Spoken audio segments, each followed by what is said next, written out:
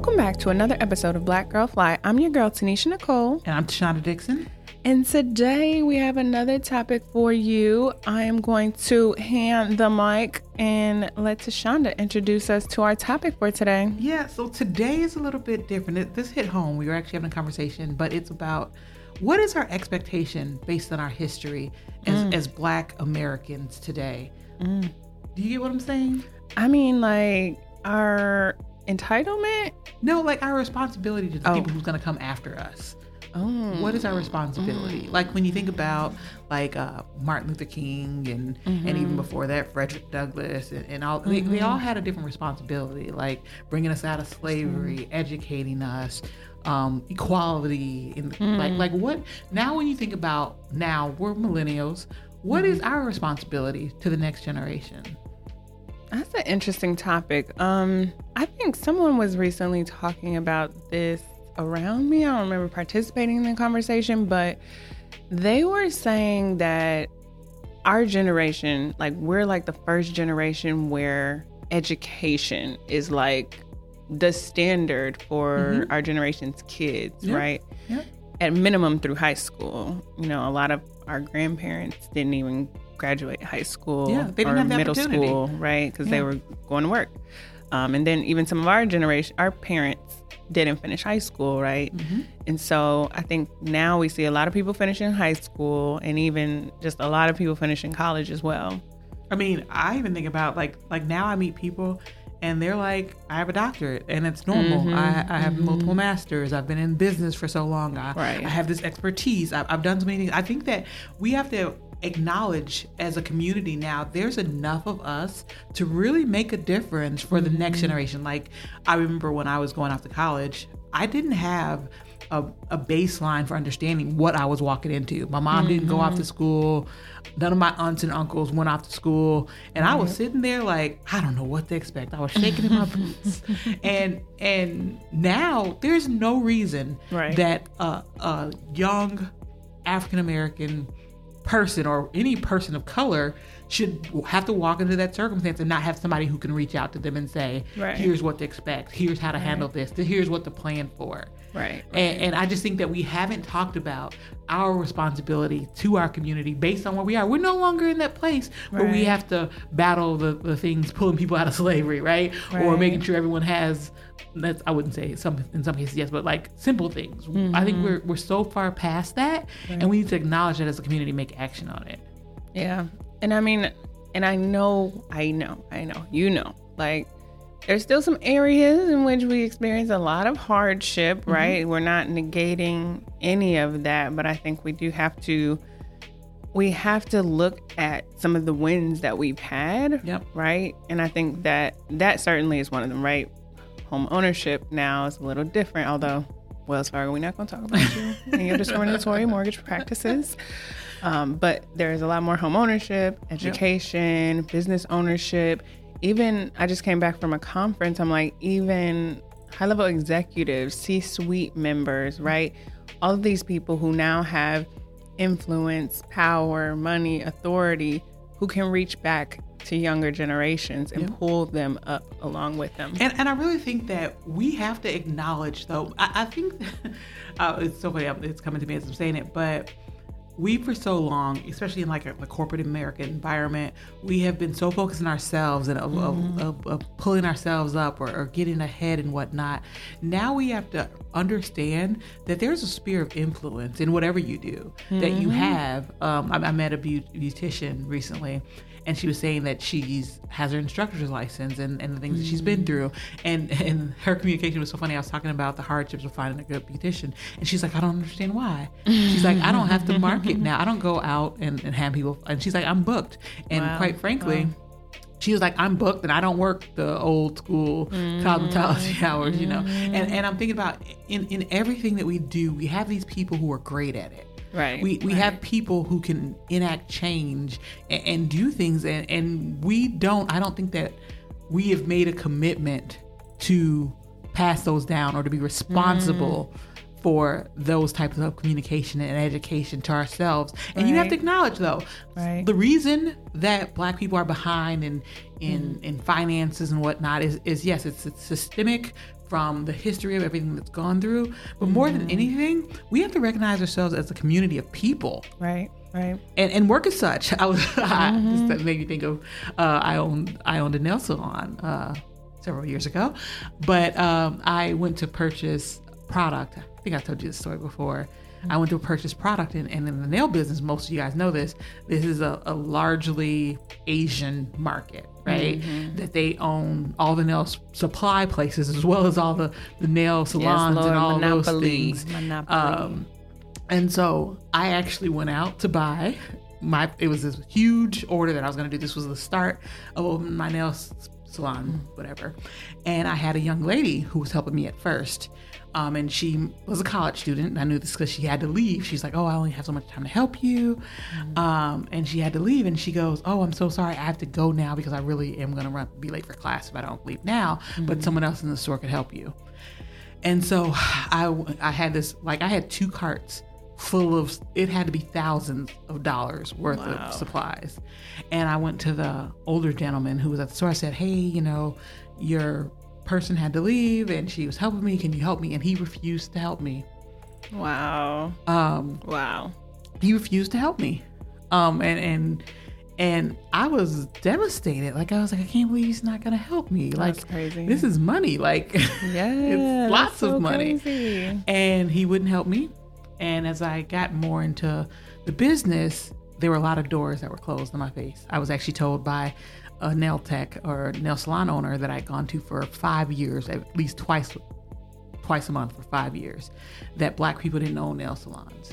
And I kept running into this. And so to put this in context now, you have to understand that other cultures support themselves, that white people spend money with white people, Asians spend money with Asians. Right. Like the only way that we really move the Black community forward is if we support one another. Right.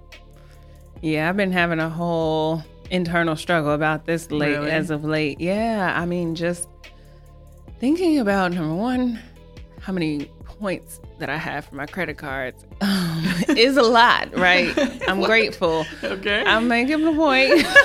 So that came out of left field. But it's high because of the amount of money I spend. Yeah. Right? Yeah. How much money that I can spend throughout the year. And so when I think about how much of that was spent with Black businesses, I think I saw a documentary about this.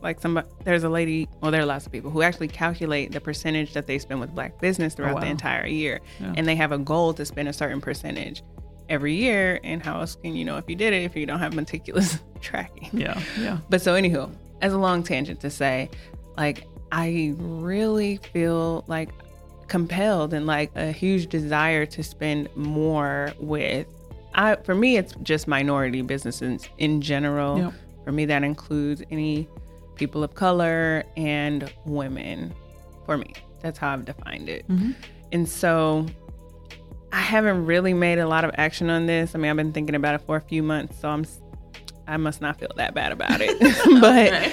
But it's been on my mind and on my heart. And so recently I went to a conference where, they were talking about different vendors for stuff like dishwashing liquid, right? Stuff that I order a lot from Amazon. So stuff that I can not spend with Amazon, a company who, has sort of a bad reputation about how they're treating employees at the moment. Do I want to really support that, or do I want to support my community? Yeah. And thinking about what action I can take every day by where I'm just spending my dollar and what that does for the next generation. Yeah. So it sounds like you're reprimanding yourself. So are you saying... I am reprimanding myself because I haven't taken any action. I mean, honestly, you say that and I'm thinking about it. I don't either. I haven't taken any action in making sure that I'm spending I do. If I'm actively seen or out and about, right, I'll try to do that. But for my regular purchases, I just ordered school supplies and it didn't even cross my mind. But that's the stuff that we should Yep. I literally, for my job, I reprimand companies for not having diversity in their suppliers and who they purchase from. And what am I over here doing? ordering from Amazon. So okay. So in thinking about this though, I'm hearing though that we need to be more conscientious is the first thing of making sure that we're investing. And I would say that it's about the dollar, yes, but it's also about your time and your experience and your knowledge. So how are you investing those things? Right. What else would you say? In general, I think you're right about the time and the knowledge. Like when you were talking earlier, when we were talking about reaching back to the other, younger generations, that could be through mentoring, right? Could just be education, doing talks or what have you. I think those are some really good ways. Mentorship being a huge one, really good ways to invest in the next generation coming up so that they don't have to waste the time, waste the energy, and making the same mistakes that we had to make to get to, some of the things that we've been able to achieve. Yeah. Anything else you'd say? So investing the time, the money. Our responsibility to the next generation. To the next generation. I think that's it for me. I don't know. Is there anything else lingering in your mind? I would say, well, you said mentorship, but like spending time. Spending time. Yeah, this just popped in my head, but I was talking to my significant other and he was saying he went back home and he's like, it's so weird that none of his elders actually reach out to him.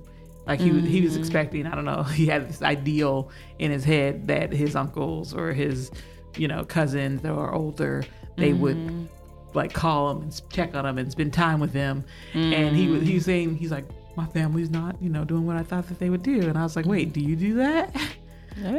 Yeah. And he was like, oh man, I didn't think about it like that. I was like, well, you're up there now. You're no longer one of the younger ones. Well, how do you do that in your daily life? And so I do think that that's important too, just the spending the time aspect of it. But I think we said it all. I think that it's important that we acknowledge that we have gifts, we have tools that generation before us just didn't have. I know, yeah. They didn't have the opportunity. Right. I was like, not anything that was their fault, right? They just didn't have the access that we have now today. And I guess I would say the last part, like the last anecdote I would add, I was talking to some executive and they were like, yeah, my calendar is always open and I leave it open intentionally so that people can book time with me, right? But I end up meeting with a lot more, this was a Black executive, a lot more white people than Black people because the Black people don't reach out to me. And like, she's like, but the white people, they want to ask all the questions, but she always tells people, open door, all this.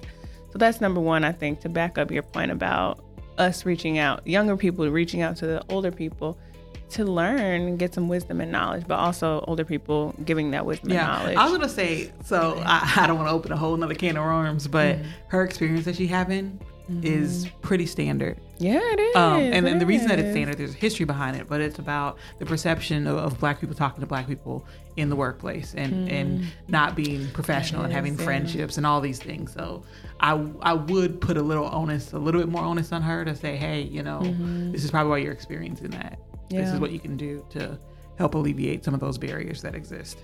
Yeah, no, I definitely think definitely they have to reach out as well. I mean, I think the only other thing that I would add is like now with the internet, like this is to me the game changer that our older generations didn't have. But like our access to things is unparalleled. Like we get direct access to literally anywhere in the world. Any piece of knowledge or information that we want or desire is literally at our fingertips. And so I think along with those other things, our responsibility to the past generations, like the generation has a responsibility to seek out the knowledge, the time, the wisdom, and all the things that exist and are available to them. Take advantage of those things because our ancestors did not have them. Yeah. I think that's great. I think you said it. All right, y'all. So until next time, I'm your girl, Tanisha Nicole. And I'm Tashana Dixon. And we are Black Girl Fly.